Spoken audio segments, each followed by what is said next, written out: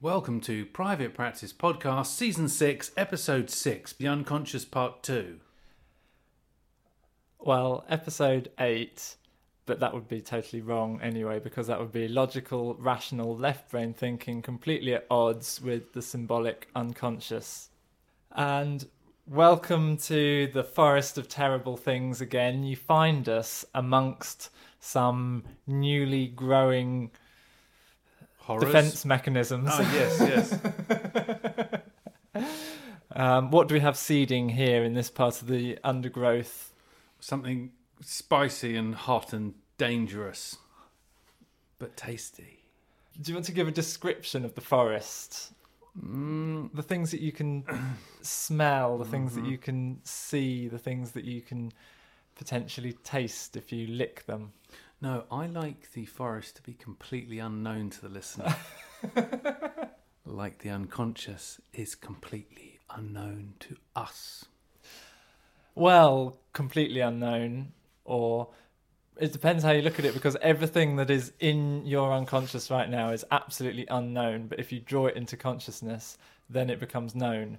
And there are things that you can know now that can go into consciousness and then become unknown again. So the forest is only unknown when you're not in the bit that you're not in.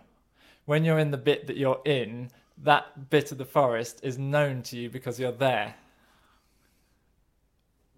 Cool. That's I why. get it. Yeah. Okay, so the entire realm of anything that could be to do with the mind is made up of conscious and unconscious. Yes, and Jung said that nothing can be said to be truly conscious, because tell me something you know. You're a cock.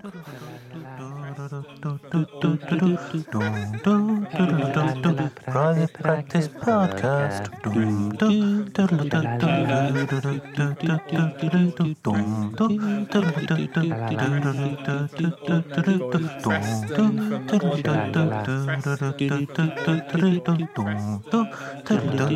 Private Practice Podcast. No, I just. Well, that's. I know that those jars are made of glass. Does that? I prefer the first one. It was more interesting. You mean isn't something I know about a person or the self? Tell me something you know about me. You're absolutely full of yourself. So that knowledge, or that piece of information that you hold to be true in consciousness, comes from a mycelial network of underground unconscious knowledge that you can't put into language until some of it comes into consciousness without your choosing, without your curation, the word that you don't like. So basically, the mushroom, which is the fruit of the mycelial network, Is James is a cock? yes, but that is our conscious. Yeah. The mushroom is our consciousness, not to be mistaken with any other kind of, quasi-scientific or even purely scientific references to mushrooms. This is just a simile, a metaphor for the unconscious and conscious mind. The underground structure of a mushroom is a vast network of tiny white fungal strands called mycelium, and the bit that we see and the bit that we eat is called the mushroom. And so you're saying, brilliantly, that the stuff we can't see underground is the unconscious mind, the mycelial network. And the stuff that we can see is the mushroom, the fruit, and that's their consciousness. And it doesn't exist without the network. Wait, shit, did you come up with that yourself? Well, how could I possibly say that I came up with it myself? But I do know that Very good. it's very recent that you introduced me to the idea of the mycelial network. So firstly, you can credit yourself.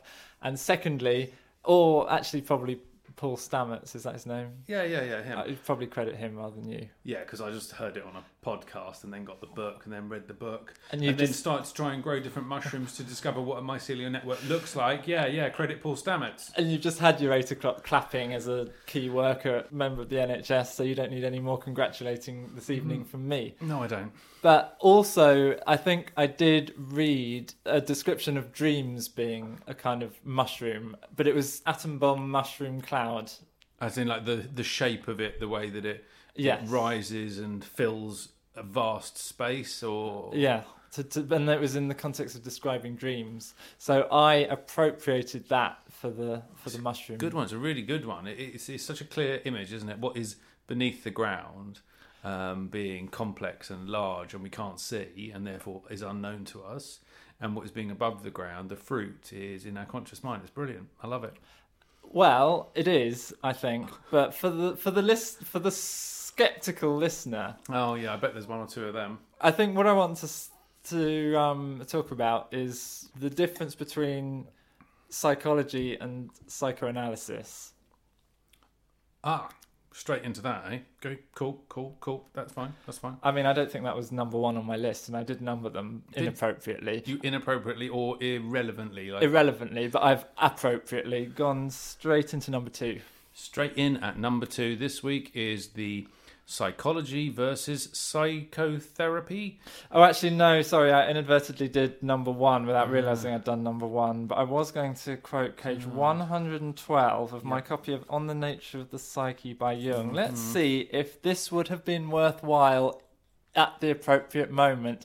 When you were in full swing talking about mushrooms, I could have interrupted you to get my quote in when I thought it was necessary, but I didn't. Let's reenact that then. So, and the mycelial network and the fruiting things, and it's so exciting. And Jung said in On the Nature of the Psyche, about when he was talking about the contents of the unconscious, he said, "The unconscious depicts an extremely fluid state of affairs, everything of which I know, but of which I am not at the moment thinking, everything of which I was once conscious, but have now forgotten, everything perceived by my senses, but not noted by my conscious mind, everything which, involuntarily and without paying attention to it, I feel, think, remember, want, and do.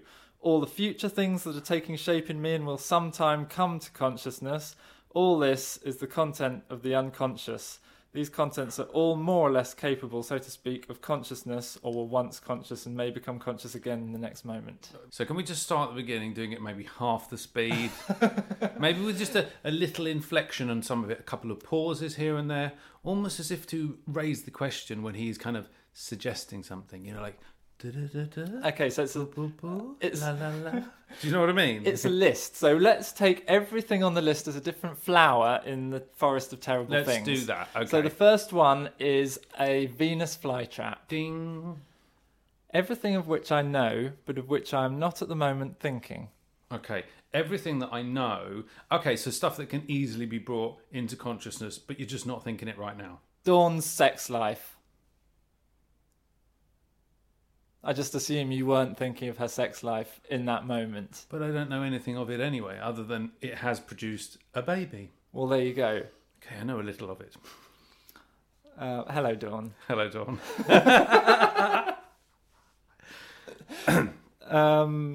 Was that? So that was good. Venus flytrap, verse 1.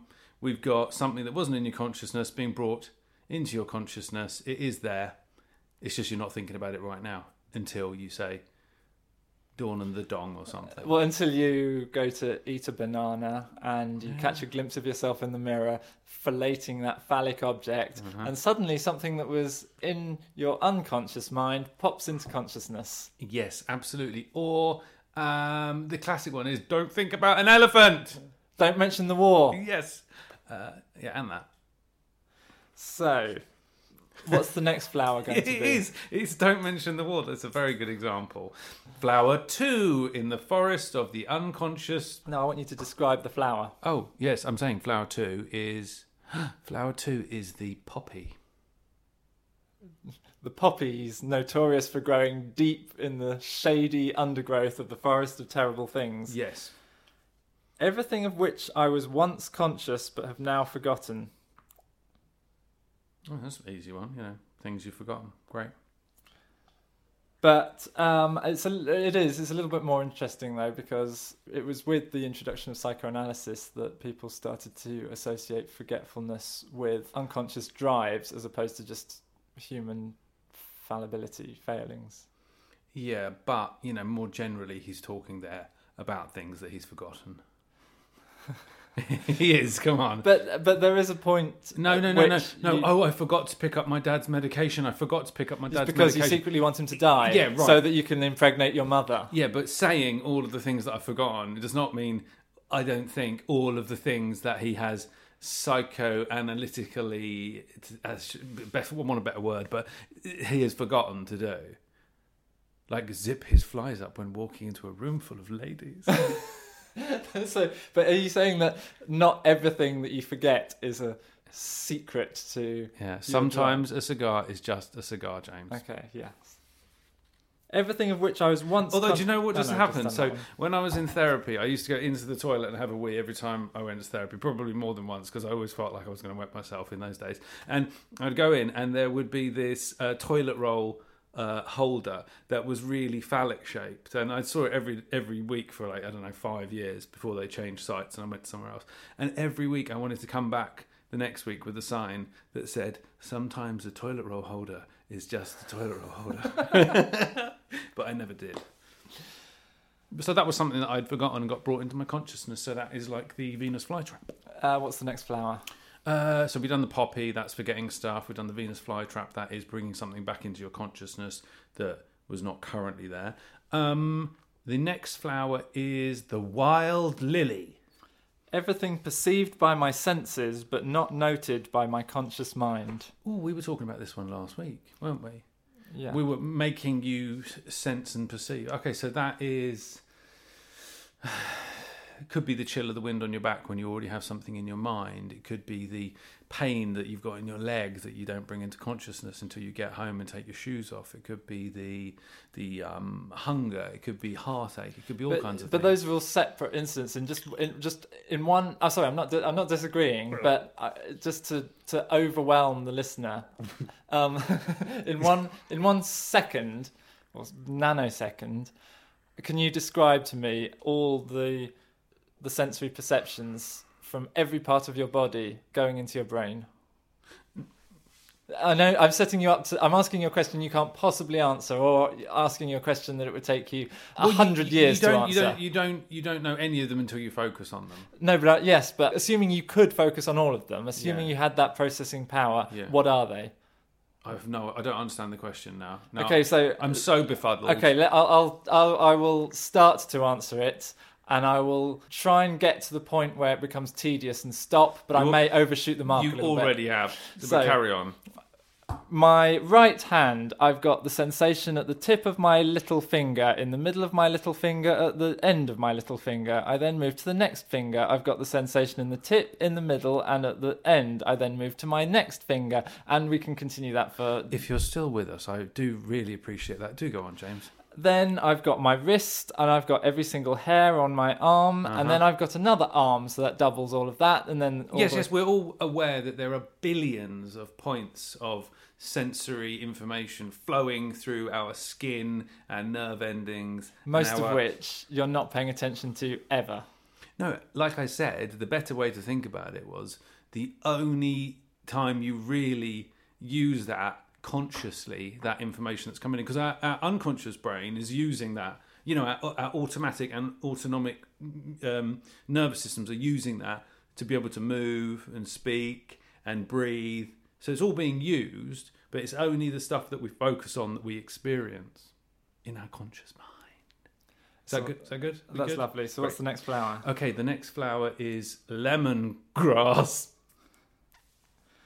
Everything which, involuntarily and without paying attention to it, I feel, think, remember, want, and do.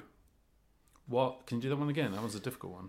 Everything which, involuntarily and without paying attention to it, I feel, think, remember, want, and do.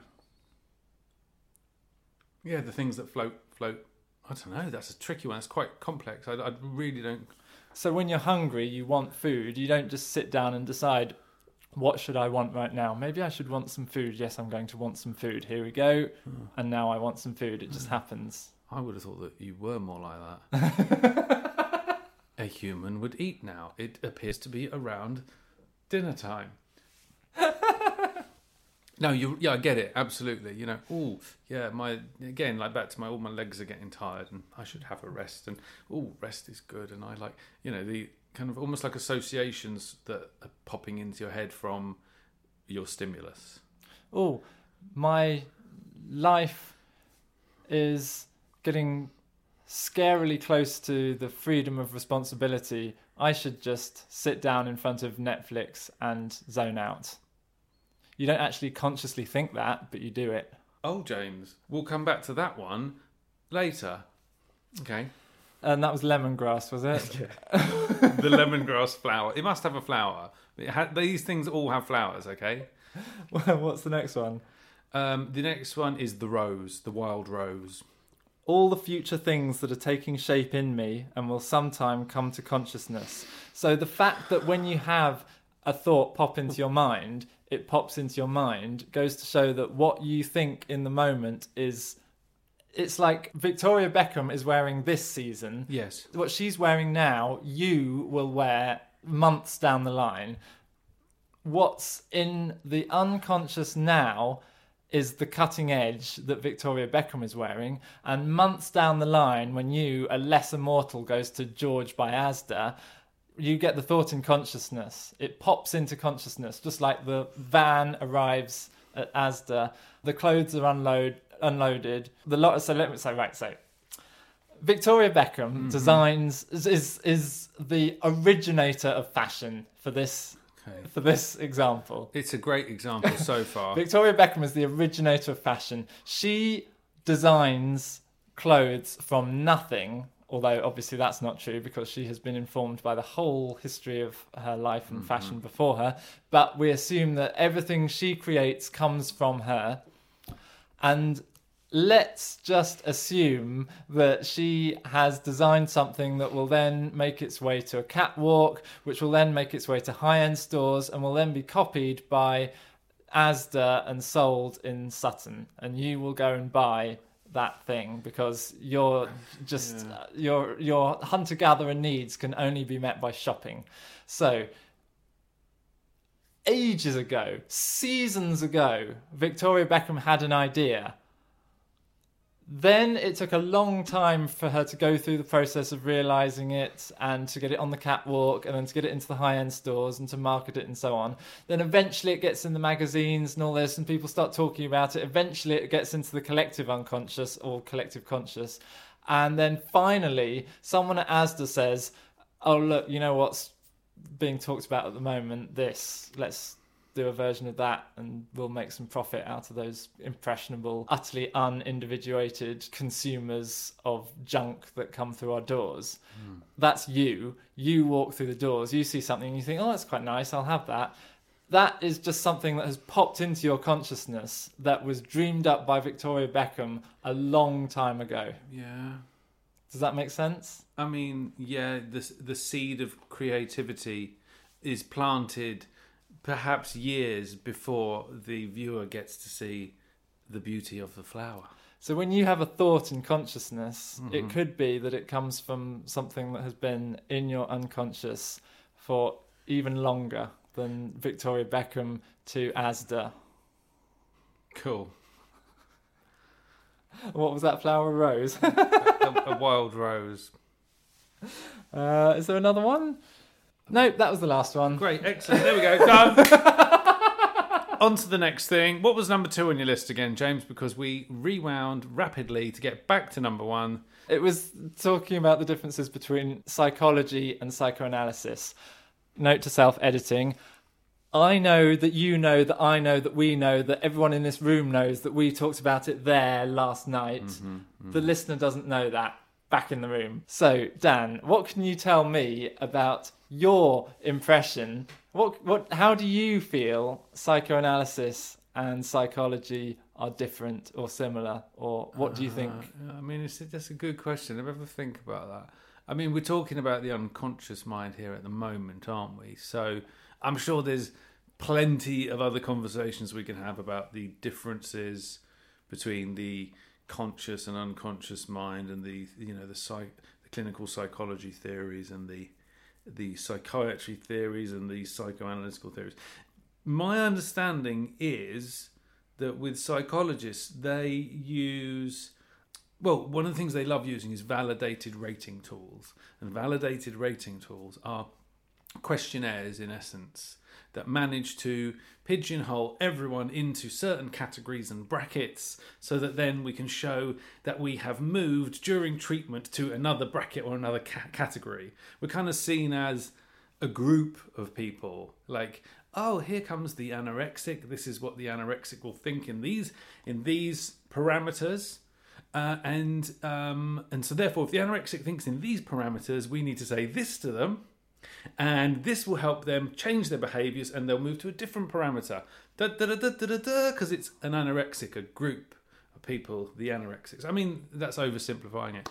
But then with a psychoanalyst, and I don't know probably quite as much as I would hope to about this, they would see an individual and they would see someone who has symptoms which display anorexia, display a starvation of the self, but they would look at those symptoms, the not eating, the avoiding certain foods, the quest for control over numbers and weight and calorie and body shape, and the quest for control over those people around them, and they would look at the personal meaning it had to that individual person. They would look at the symbolic meaning of only allowing themselves green food, if that was one of the characteristic traits. They wouldn't be like, right, only see green food. Well, let's go to the green food questionnaire. Why do you only eat green food? Do you only eat green food half the time? And put them into a category. They would allow the individual to work with the therapist in analysis to find the meaning behind self-starvation, the symbolic meaning, the personal meaning, and perhaps even quite a pragmatic meaning. But it would be done at the individual's pace. It wouldn't be about telling the individual that they're just like other people. It would be about exploring that meaning. Okay, so I completely agree with that last point, all of what you said, but specifically that last point you said about how the psychoanalyst wouldn't tell the patient, the object, the victim in their the snake in their private practice that they are just like everyone else. But we'll come back to that in a second. But in an ideal world, I am in favour of multidiscipline thinking for whatever kind of practice. So, for example, one of the things that are interesting me the most at the moment are the more I read about psychoanalysis, the more I try and interpret how those ideas are relevant to anything else, such as politics or family life or whatever. And so we've just described two different approaches to understanding why someone does something. One is to assign parameters and to look at the correlations between what a group of people do given a certain stimulation, as if they're nothing more than an animal that is just a stimulus and response machine. And then we look at the psychoanalyst who takes every single human and takes them on a journey through the forest of terrible things, through the process of individuation, so that they are, at the end of it, as unique and differentiated from the billions of other humans as they possibly can be. But what I think may be a theme this week is the balance of the two. So ideally, the psychoanalyst would be interested in the outcomes of the psychologist's very pigeonholed scientific research, and equally the psychologist would be aware of the limitations of science, particularly looking at the brain, because you can't get an outside perspective. Remember that very useful example I gave of when the aliens come to Earth, finally they'll be able to look at humans from an outside perspective and deliver their verdict. And until that point, we are just looking at ourselves, introspecting and stabbing around in the dark and guessing. So the psychologist who is looking scientifically at that which can be categorized should know the limitations of that and be fascinated by what the psychoanalyst can essentially guess at. But the reality is more likely that the psychologist might think, I'm doing the genuine science. I'm the real scientist. That psychoanalyst over there is basically just a tarot reading, horoscope writing, witchy charlatan, yeah. Okay. Meanwhile, the psychoanalyst will think, I am the divine seer of all truth, and that boring pigeonholing psychologist over there is nothing but a primitive and irritating obstacle to enlightenment. I think that second one is unlikely. I think the more likely one is the psychologist dismissing psychoanalysis as being a made-up bit of rubbish. Or from working in multidisciplinary teams, they get on really well and listen to each other because they both have something to say about how to help a person who is struggling with their internal world and their behaviours. Well, that's how it should be, but that's not how subjects are taught. Certainly not in the education system in the UK. You're taught to specialise and specialise and specialise and specialise until eventually you get to your essence, and that is your contribution to the economy. Well, I don't know if it is like that. It depends how you interpret it, doesn't it? Well, it's not like that for me because I didn't have such a formal education. I kept jumping around from school to school, and then crucially, my dad died when I was 16, and I had to make big life decisions. And my mum had zero control or influence. Like she didn't try to steer me into anything. So as a clueless teenager, I just guessed at life from that point onwards, and so I pinballed all over the place.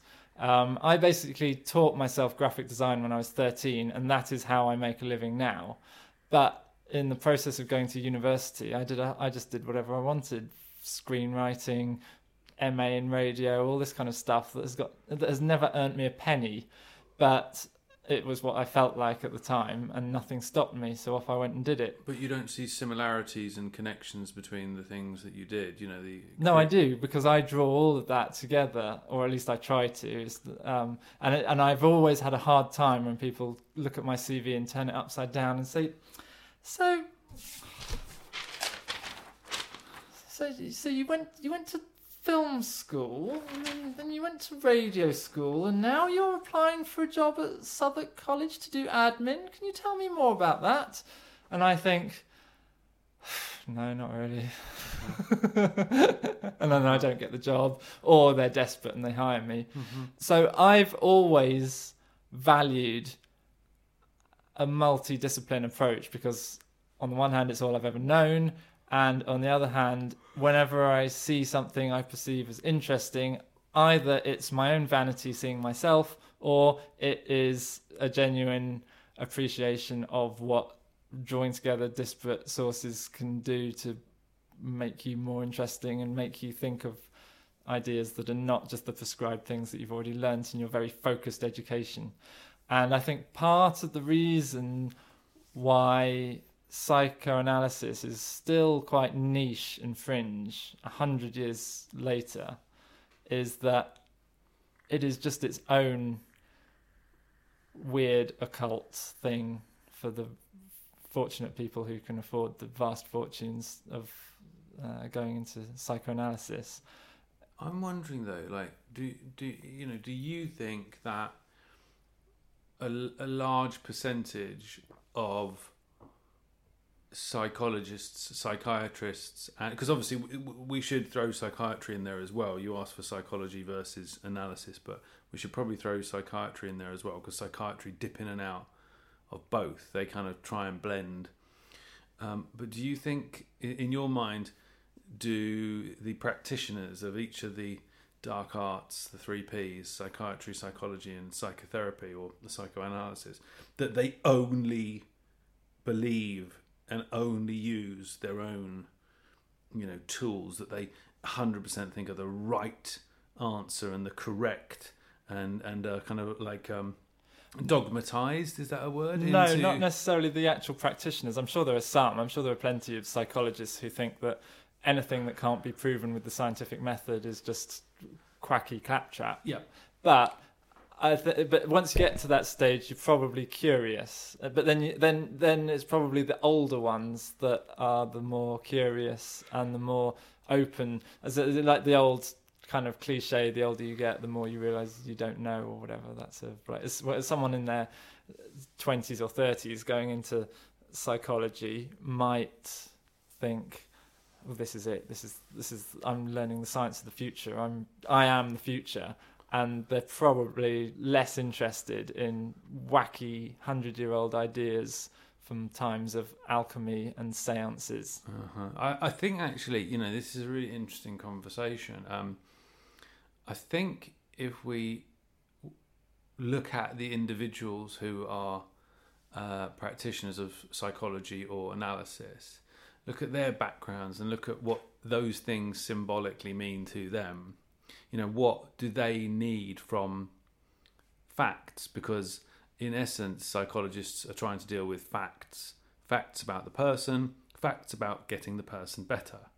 And in essence, from my perspective, of course, analysts are looking at potentials and theories and ideas and symbols and the art of understanding oneself. So they're kind of quite different. It's like science versus art. From my perspective. But if you look at the people, if I thought about the clinical psychologists that I know, the majority of them are women. Almost all of them that I've known are white. Almost all of them are middle class to upper middle class. Almost all of them are quite firmly believing that clinical psychology are the facts about how to get someone better, and it's the best evidence, and this is what we do. That doesn't mean, though, that they necessarily dismiss what someone else is doing. And of the psychotherapists I know, there's only the analysts I know, there's only a handful that are so rigid in their thinking that they would think that they have the right answer. I don't know how it got into this, but I was probably thinking about psychologists who dismiss psychoanalysis, but in general, amongst people who have nothing to do with either of those things, there is probably an assumption that science is truth, empirical fact that you can trust, and psychoanalysis is the realm of frauds and charlatans. I think if they did believe that, the psychologists are smarter than saying it. I don't understand. The psychologists aren't as dismissive, perhaps, as you would imagine that they are. But I'm not talking about the psychologists, I'm talking about Bob the Builder. He probably thinks, if a psychologist says, in this experiment, the monkey put the red ball in the blue square 5 times, and that means that you're an ENTP, they probably think, oh yeah, that's proper science. Whereas if the psychoanalyst comes along and says, oh, you had a dream about a yellow digger last night, I think that means you want to slay your father and penetrate your mother, they're probably thinking, yeah, you're basically reading your tarot cards and looking at Venus in alignment with the lunar menopause, and you're coming out with whatever wacky, what you've been smoking something, and you think that if you say all these mystical words, I'm going to be enchanted like a snake, but I'm not, because I'm too rational for your claptrap. You're a charlatan. Get off my doorstep. Bob the Builder.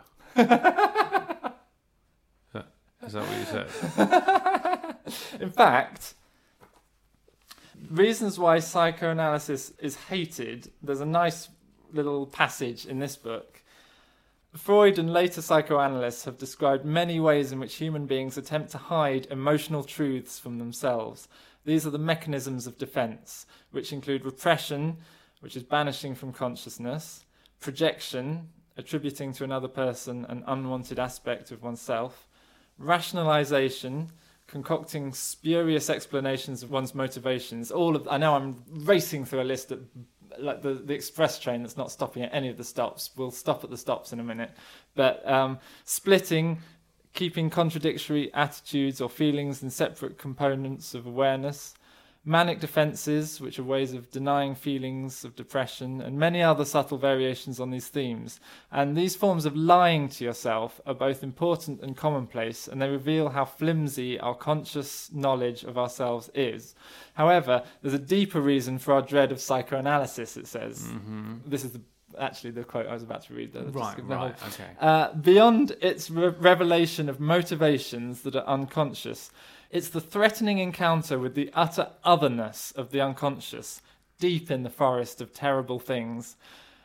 The life that dwells inside us, unknown to us, directing us and yet not speaking our language. The terrifying oracle that utters or mutters incomprehensibly during sleep. So fair. And on top of that, when we talk about the individuation process, integration of the conscious, as much of the conscious mind as possible into consciousness to become as free-willed and individuated self it is possible to be, that requires going into places that you don't normally go to. And the reason you don't normally go to is because you're a lazy, pleasure-seeking puppet to the strings of your genes, and you're just trying to get through life, having a good time, having as much happiness and fun and pleasure as possible, minimizing pain and suffering, and within the constraints of having to earn a living, which for some people is all-consuming and for others is still taking up a lot of their time anyway, leaving very little time for introspection. And so the idea of actually doing that is, for lots of people, not practical, and for those for whom it is practical, it's not something that they necessarily want to do. Like if I sit here and say to you, we're going to go through every reason why you're lazy and selfish and violent and sexually subversive and all these other things, you're going to say, no, I think I'll have some ice cream and watch Netflix. Not you, Daniel P. Brown. One is going to say that. Yeah. Well, we've spoken about this before, you and I remember distinctly suggesting that one of the ideas that Jung has is this idea that we have two selves. You know, there's the public self, I guess, that we all want to be, which is a part of us, you know, positive perhaps, you know, it might not always be like this, but on the whole, positive, kind, respectable, hardworking, consistent, reliable. And then there's this other us just behind them who we might try and keep the wolf at the door. Is it wolf from the door, wolf by the door, wolf at the door, wolf from the door? Anyway, we just try and stop this part of us overtaking and becoming us, this shadow self, this second personality that's there, this kind of different character.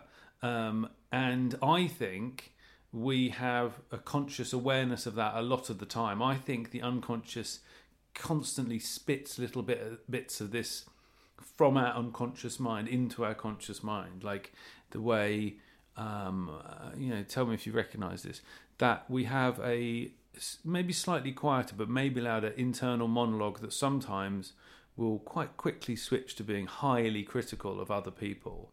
You know, it's a way of knowing that that's there in us. We wouldn't usually be highly critical of other people, of course. No, that's not us. We're this nice, kind, reliable, consistent, friendly person. But actually, when we catch ourselves saying, "Look at James, look at him, he's so fucking weird. You know, he's so fucking pale, and that smarmy, smug grin that I'm continuously having to look at, and first thing in the morning I have to look, it's fucking annoying, you know." And you can have this kind of internal monologue like this, but we wouldn't want to just voice that out loud. We would almost do anything to stop ourselves from saying that to anyone, you know, to our boss. You know, we're having a conversation with our boss and we're thinking, we're nodding, yes, no, of course, definitely get that done. Must have reports done. Oh, absolutely. Deadline, that's really important. Oh, yeah, must do my annual review paperwork. And in the other side of your head, you're thinking, fuck off, you fat cunt. You're a lazy, stupid arsehole. No one actually likes you. I'm in a room with you. I can smell you. You're disgusting. I hope you die. In fact... Well, beyond that, let's fantasize about murdering them. Let's fucking... Well... But really visualizing it, not just the idea, not just an abstract idea of their death. Actually holding the weapon in your hand and brutally murdering them yourself, and picturing it and looking all around the room at the consequences of that, oozing everywhere, imagining who might come in behind you, what you might say, whether you might be victorious. Maybe all the people you know, you fantasize about them coming in and looking at you as the new. You have slayed Satan. You are now God, and they will follow you as their leader. And this is a whole fantasy that you can have while the boss is still saying. And yes, so on page 112, I think you just need to review that thing that you wrote about the pro-interrelational prospects of our second quarter, that sort of thing. Yeah, blah, blah, blah, blah, blah. Yeah, but I'm saying that thing, you know, because maybe most of us would allow ourselves to go as far as thinking about prodding our boss with a pen. But like, if you're in psychoanalysis, you might go as far as describing murdering them. What, saying it out loud? Yes, saying it out loud. Yeah. But anyone would. Wait, what? In your head, you think? No, I thought you were saying that grisly. No, you fucking weirdo. I thought you were saying that most people would only fantasize about poking the boss with a pen, and only a psychopath would fantasize about brutally murdering the boss. No, that's not what I'm saying. That's not what I'm saying either. No, I know. I was pulling your leg as well. I'm just saying that I think we have access to that thing that you just described from your very long paragraph that you read, that we're scared of psychotherapy and we can be dismissive of psychotherapy because actually unconsciously we do not want to face that side of us. So the reason that the whole process of psychoanalysis, as I see it, is to go from completely deluding yourself. Potentially you might delude yourself into thinking, I'm a harmless, nice guy. It's unfair that everything goes wrong for me. Why can't I have a successful relationship? Why do I have all these problems? Why am I always anxious? Blah, blah, blah. I'm just a good person. It's unfair that all this happens to me, and you go into therapy. But the reality is that no one is just a harmless, good person. And that's not. And this is why I like reading Carl Rogers, because the opposite of what I just said is the kind of Christian, as in religious Christian view that we're all born into sin and we have to basically crawl out of the cesspit to prove our worthiness for heaven in the afterlife. Mm-hmm. But Carl Rogers doesn't have that view of humanity. He believed that all human beings are potentially good, and therefore are predetermined to be good. It's only if things go really wrong that they end up being perceived as bad. It's most human beings, if things fall into place, their prerogative is to do good. Yeah, their primary personality traits and characters are that, be kind to others, work hard, try your best. But to think that you're just a nice, harmless person, it doesn't stand up to scrutiny, because as soon as you look at the bigger picture of how you're one of billions of competing humans trying to constantly get your hands on resources, and you're constantly competing against other human beings for relationships. You're competing for people to find you sexually attractive, and those who are the most beautiful have an advantage. Everyone else is a victim of not habitus and narrativization, but Mother Nature herself. And so on through all this kind of reality of humanity, the fact that you're constantly competing against other humans, you're constantly driven to hunt and gather and procreate and seek pleasure and so on, and everything comes at a cost. But the process of psychoanalysis is, as far as I see it, to recognize as much as you can all of those unconscious desires that are not necessarily polite, not necessarily things that you would want to be exhausted at a dinner party with acquaintances, not things you necessarily want to write down on a list and send to your future in-laws, etc., etc. Not something you would want to be written behind you on the wall during a first date, so that this person is looking above your head thinking, oh, you're very selfish, and you are sexually quite aggressive, and you like all kinds of things that I would consider very selfish, guilty pleasures, and you sacrifice an awful lot of virtuous things in order to achieve those. In fact, to be honest, it is completely within your ability to send all your money to a charity that provides malaria nets, and that could probably be the best thing that you could ever do with your life. But instead of that, you've just bought a Fiat Punto. So why am I even on this date with you? Because you're just a reprehensible piece of scum. Mm-hmm. Why would I spend any more time with you? Because when it's written on the wall behind you, I can see just how disgusting you are. Mm-hmm. Until her list or his list turns up on the wall behind them, and other person in the date realises they're just as grotesque. But the thing is, so to be in denial of all this, to just think that you're a good person, and then to be surprised when the world is unfair, to be surprised when people don't like you, to be surprised when your relationships don't work, when you don't get jobs, to be surprised when you lose out to other people in terms of health, prospects, happiness, whatever, means that you're constantly dissatisfied and suffering from anxiety. Whereas to recognize all of this, to bring it into consciousness, and just to be aware of it, and to then be able to make more purposeful decisions with that in mind, it doesn't mean you have to suddenly change your outlook to think, I am an evil person.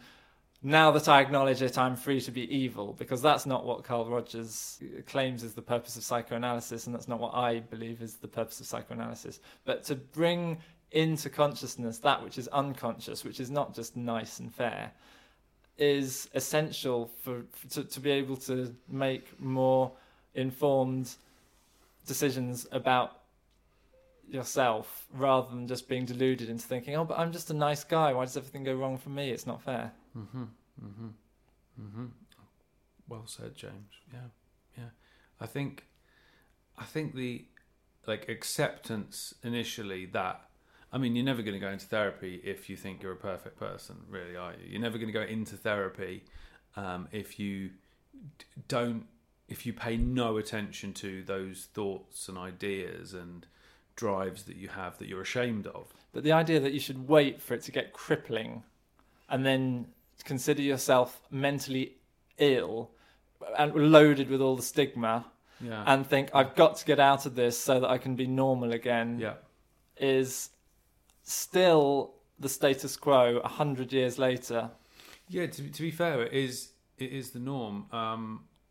The idea, especially for men, that all of this that's going on in their head, however it gets twisted up, however, whether it's self-attacking because you become aware of your faults and flaws, or you're starting to become aware of them, or because you're disgusted with your sexual drive or your fantasy, or you are appalled and worried that you might commit atrocities because you have thoughts to commit atrocities. Men are much worse in a way at keeping those things locked in and making sure that they don't affect the others around them. But actually, what it does, like you say, it's insidious. It twists you. It changes how you behave and how you look after yourself, how you relate to other people. And that's not to say that will happen to everyone. A lot of people can live in complete denial of this their entire existence, and therefore, in essence, never need therapy. They just go through their life, perhaps having an internal monologue that gets very irritated by other people, but they have enough self-control, as many people would put it, to keep that locked in. I don't think that's healthy. No, I think that is just an utterly unremarkable, normal person who I find thoroughly uninteresting, and that's just the case with most human beings. Although I'm not necessarily as cynical and jaded as that sounds, because I also see every human being as having the potential for anything and to be... And I don't mean the potential for anything as in, like... We can all be astronauts. Yeah, we can all be astronauts. We can all be... Beyonce. No, I don't mean that. I mean the potential... Could Beyonce be an astronaut? I mean the potential for elasticity of mind, in that they're not rigidly fixed for as long as... They are rigidly fixed for as long as they do nothing about it, but they always have the potential to do something about it. That's why I don't see my point of view as cynical and jaded, because there are plenty of people who just live utterly boring, predictable lives as puppets to society and genes and everything, until one day something happens and they start to change. And to consider them still boring after that would be an incorrect perception. And therefore to consider them as always boring in advance is potentially completely incorrect. So I see all people as having the potential to be interesting, but the reality is that most people are boring because they say predictable things, they do what everyone else does, and half the time it's not very interesting. Yeah, they keep it safe, don't they? Yeah. They keep it safe. But everything that you were just talking about is sort of like the theory of psychodynamics, whereby when you are just keeping yourself under control, do you want to describe sort of like the normal, especially, well, we're in England, so the normal English man who doesn't go into therapy but has everything sane and sorted? What kind of things might they keep under control? Like, they don't rape, they don't murder, they think they see themselves as a role model, an upstanding member of the community. They keep it all together. They hold down a job, they've possibly got children, they've possibly got a wife, they've possibly got a successful mistress that no one knows about. They're holding it all together. They've probably done some bad things that also no one knows about, holding it all together. All the people they hate, as far as they're concerned, don't know that they hate them, holding it all together. Is that what you're talking about, this sort of thing? Yeah. I mean, it can be much more subtle and less, nasty than that. Mistress on the side, hating all these people. But yeah, people aren't really the people that they're connecting with. They're not truly connecting with. Exactly. There's a kind of a disconnected self.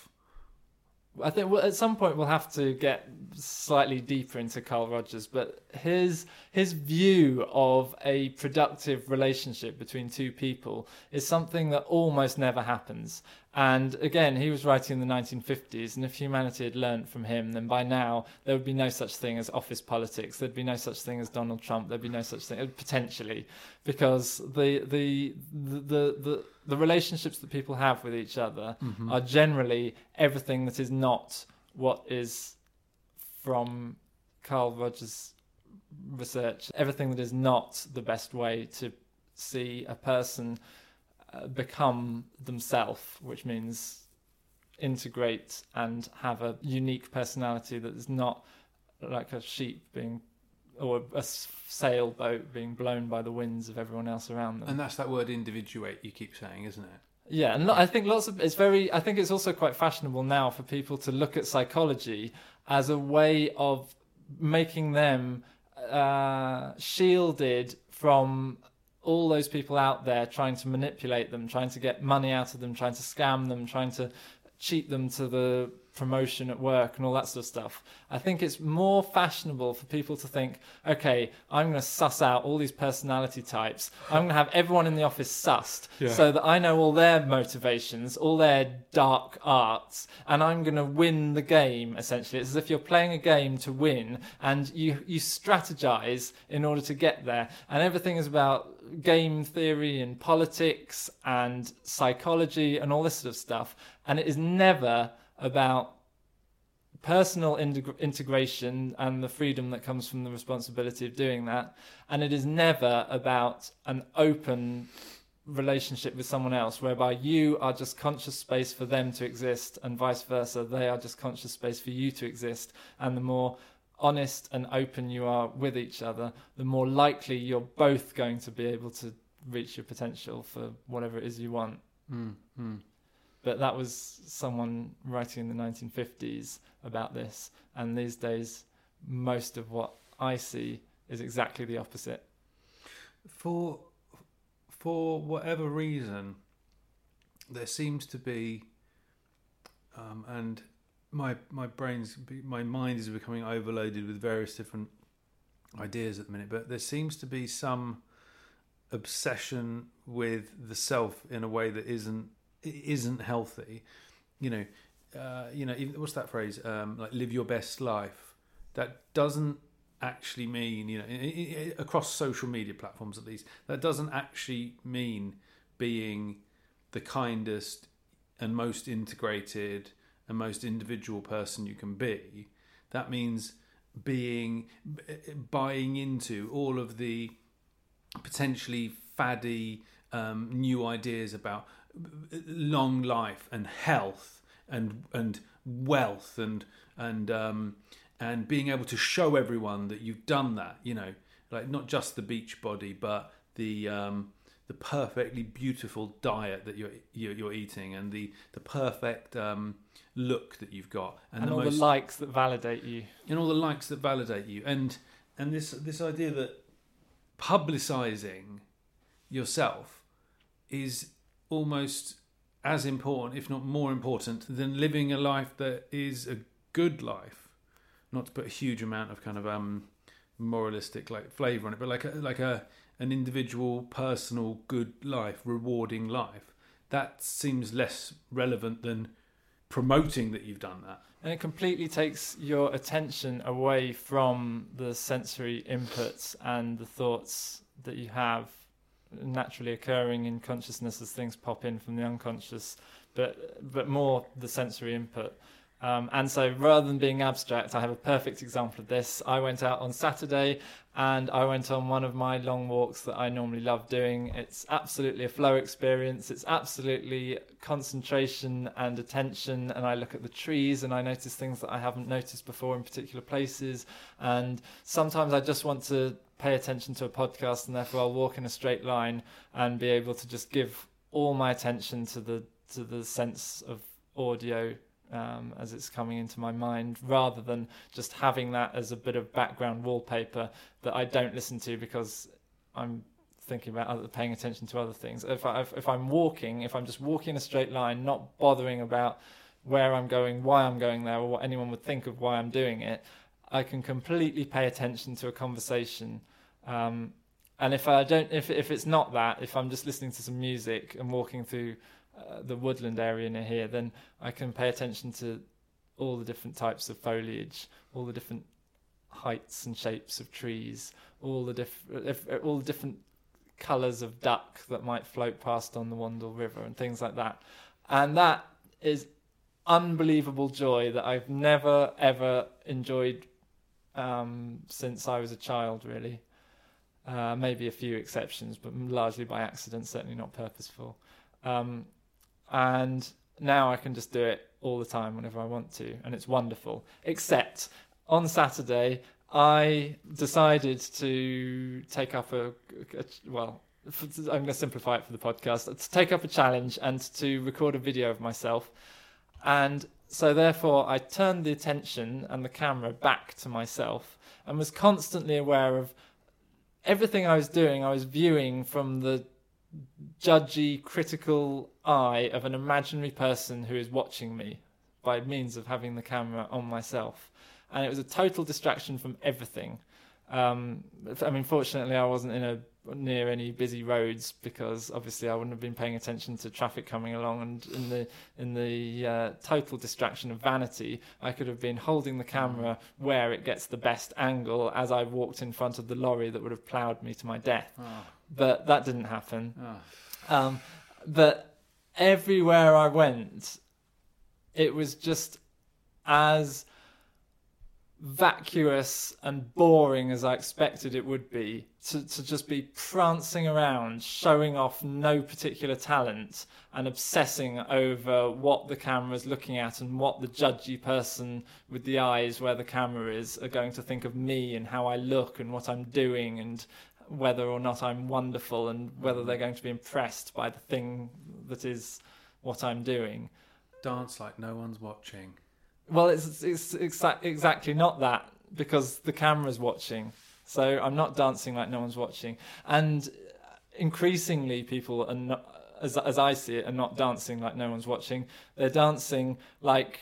Because they hope someone's watching. They hope someone's watching, and if they dance well and it hasn't been captured on camera for the Instagram story, then they basically didn't dance at all, and they need to just repeat it, and then it probably won't be as good as the previous time, and then the whole thing's a catastrophe. And then they're anxious, and then they start blaming Boris Johnson and capitalism for the end of the world. Yep. So What tickled your fancy there, James? Well, I mean, that was a slightly ridiculous ending to that story, but Yeah, I mean, it does. I mean, the thing that's been sort of bothering me recently, and I know I have friends that do it in social media. Again, I'm social media hating today. I'm social media hating most of the time, actually, but today I'm talking about it, and it's people's obsession with their own children, absolute obsession with showing everything that their children do.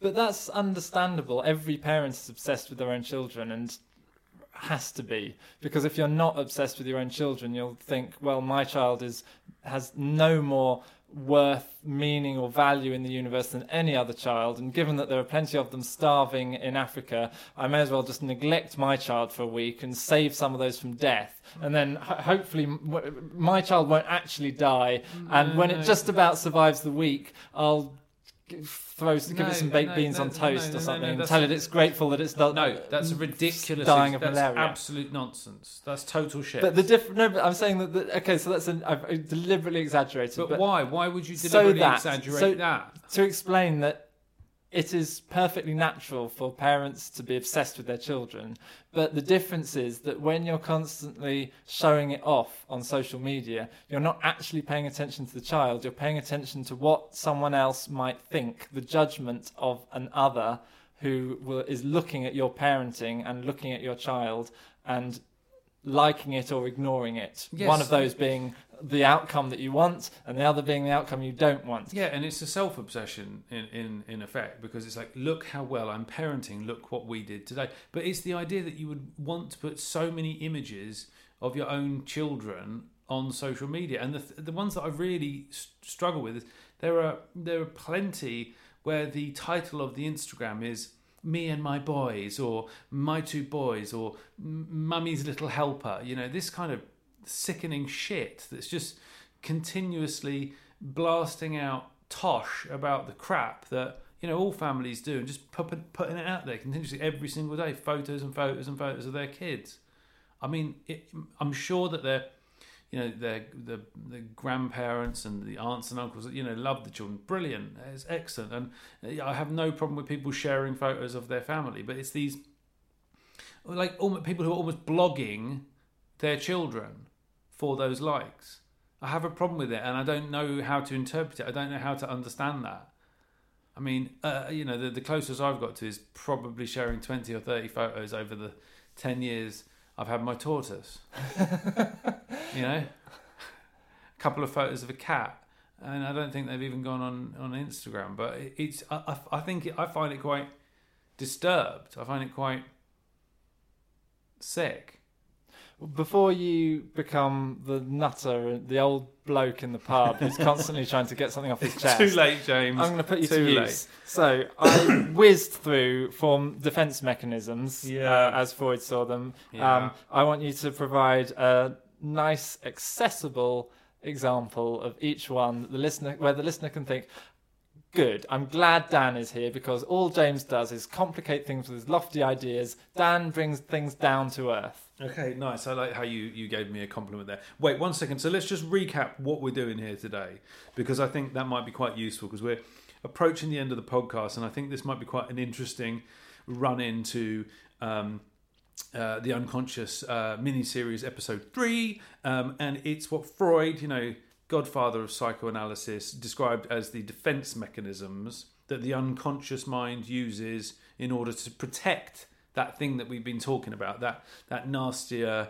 more difficult to deal with side, that side that fantasizes, that side that is full of rage and hatred, that side that is potentially worryingly violent or aggressive or hateful or disliking of everything that is good and pure. This is the defense mechanisms are ideas in psychoanalysis, things that we do in order to stop that manifesting itself. Can we try and put this into the context of the spectrum of conscious through to unconscious? Even though consciousness stops at a specific line, you then get into the subconscious that's easy to bring into consciousness, etc., until we're deep in the forest. So when you have a defense mechanism, that is the psychodynamic happenings in the unconscious that are prompted by the logic of your consciousness, which dictates that you must be a good person. And therefore, when the truth of anything else exists in the unconscious, it has to be translated into something else. Because consciousness won't acknowledge anything it doesn't want to fit its best self. That it's not capable of containing, basically. That it doesn't have the strength of personality and individuation to contain and understand that part of themselves. Just before we move on, the idea of psychodynamics, we started off by looking at the difference between psychology and psychoanalysis, and the difference between that which you can categorize and measure as much as possible using the scientific method, psychology, and that which you can only guess at, because you could reduce the whole of psychoanalysis to guesswork.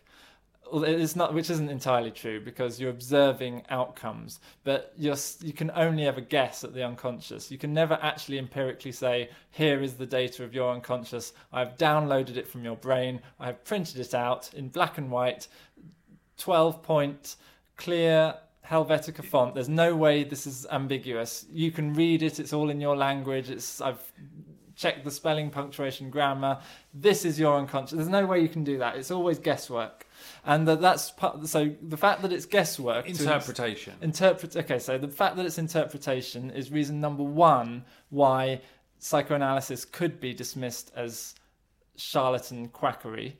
Reason number two that people don't like it is because, as we've talked about, they don't want to violate the impression that they have created of themselves in consciousness. I am a good person. I am virtuous. People like me. I am a success. Or it could be the opposite. It could be I'm useless. I never do anything. No one likes me. Everyone hates me. In which case they don't want to acknowledge any of the good things, because that proves wrong that which they hold as a core belief in consciousness. And that there is something wrong and they need help. And I don't believe that psychoanalysis is a science. Well, and I think that it's not. It's just not. And I think that it's bad to... Well, firstly, it's bad to dismiss it because it's not a science. To say that science is virtuous and wonderful and true and everything else, and psychoanalysis being not that, can safely be filed under astrology, tarot cards... charlatanism. Yeah. It's conspiracy theories, all the rest of it, I think is absolutely false, because the nature of the psyche is that everything we're talking about in the unconscious is entirely relevant, and we know that the unconscious exists. It's the unconscious itself is not something that can be, well, anything can be denied, but it's not something that is denied. It's just the fact that it's just the scientific proof doesn't exist of what the contents of the unconscious. Okay, so I'm addressing firstly the reluctance to go into the unconscious because it's only ever interpretation, it's not scientific. But what I'm really getting at is that our society, as it is at the moment, has become, in my view, very rational and scientific. And I'm not saying that's a bad thing, I'm saying it's a thing. And therefore, things like, good things that come out of it, so for us, gay rights, for example, for years and years and years and years and years, they didn't exist because of supposedly irrational religious beliefs that man should not sleep with man and all that sort of thing. So are you following me? Yeah, it is a rational thing to have gay rights, to say that people are equal, and if men and women can love each other and get married, then men and women can do the same thing. It's rational logic. It's sort of progress to evolved humans. We've left behind our Neanderthal awful ancestors and we're trying to be better humans. Yeah. Do okay. you think that that's a societal trend and that lots of people, that the progressive movement is, okay, right, we've got equal marriage rights for gay people, but that's not enough. There's everywhere you look in society, there's injustice and we've got to solve all this. We've got to make the world better. We've got to do all this. On top of that, there is a kind of an evangelical worship of science and rational thinking. No. Rational thinking is good, irrational thinking is bad. No, I think you're describing yourself. I don't think you're describing the society we live in. I think you're very much mistaken if you think that the majority of people think like that. I think that a large percentage of people are still God-fearing and church-going, or at least religious in their beliefs. Across the world, cultures are massively diverse. There is, of course, like a drive from some sectors of society towards, progressivism. Okay, so maybe I'm just talking about London, New York, Barcelona, Paris, sort of like Western big cities where you can be gay and not be stoned. You can... Or gay and stoned. all these sorts of things. Yep. I'm not disagreeing with this, but it is hailed as a good thing, this sort of like rational, progressive movement of society in a particular direction towards things like social justice and all that sort of thing. Yeah. But to the extent that when good things happen like that, it is almost categorized that rationality is the only good truth and virtue. Religion is in the bin. It's over. And we talked about this in our Utopia episode. I'm not a religious person, and I know that for most of the world, religion is not in the bin. But in London, I'm saying religion is in the bin and that rationality rules. Everything in this episode is a process of psychodynamics, and the process of psychodynamics, as we understand it now, the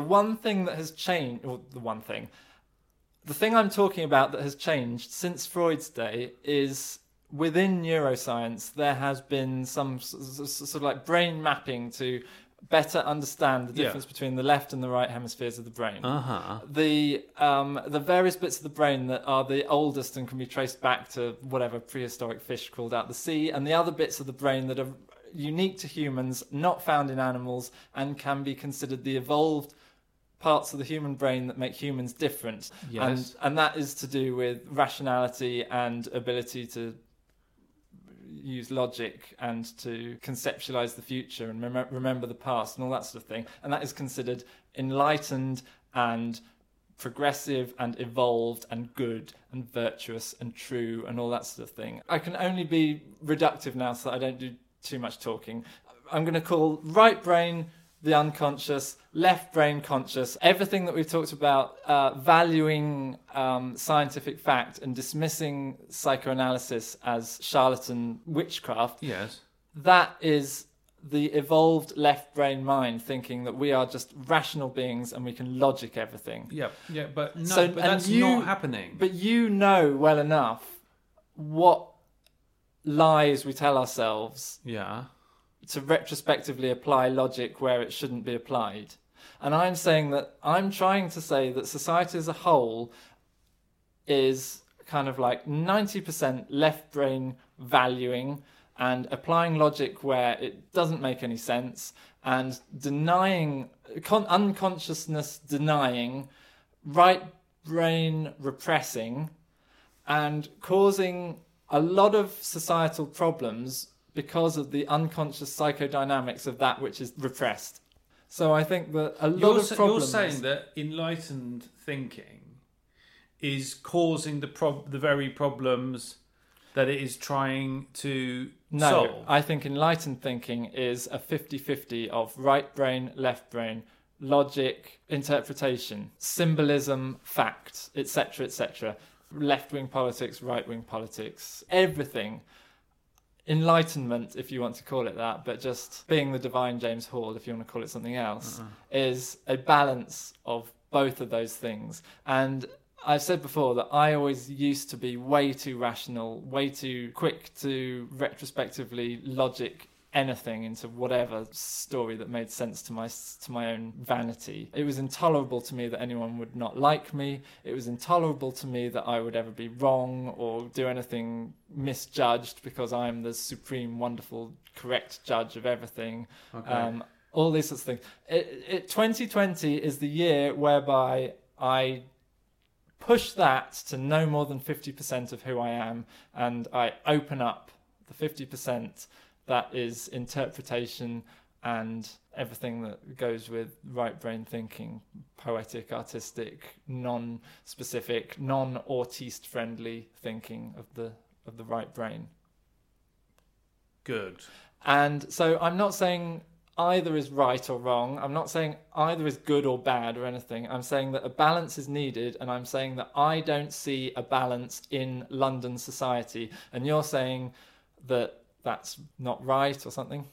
Yeah, I'm saying that that's not right. I think we will often see and hear the people who shout the loudest. Actually, I say, sorry, no. I say that there can be a silent minority that are just not able to engage, or so you listen to this podcast with 3 Jungian psychoanalysts, right? Say we turned on Netflix, we're not going to find 3-hour, I don't know how long it is, live in the studio with 3 Jungian analysts. But it is going on. I'm not denying it's going on, but it's massively the minority.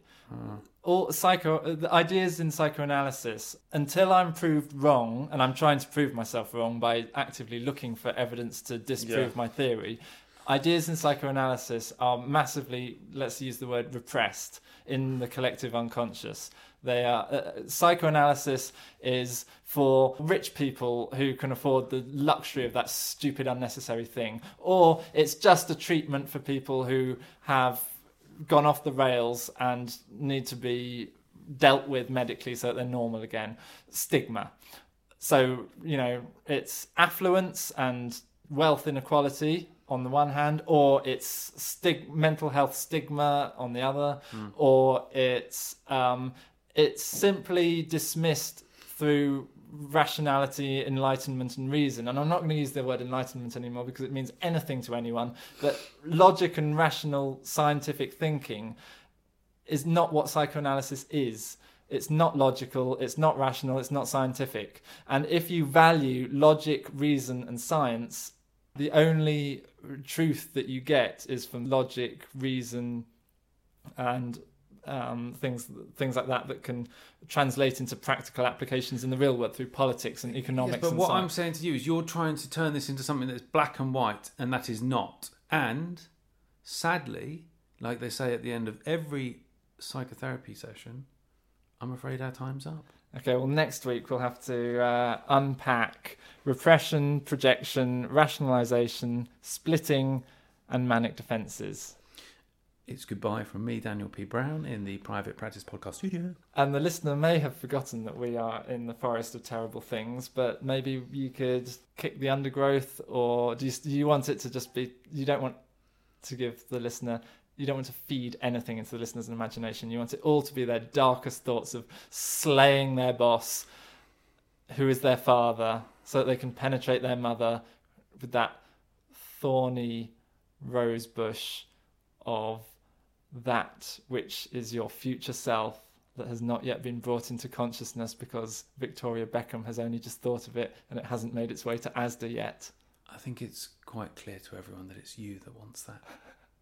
I've been James Hall, you're welcome. It's a wonderful story.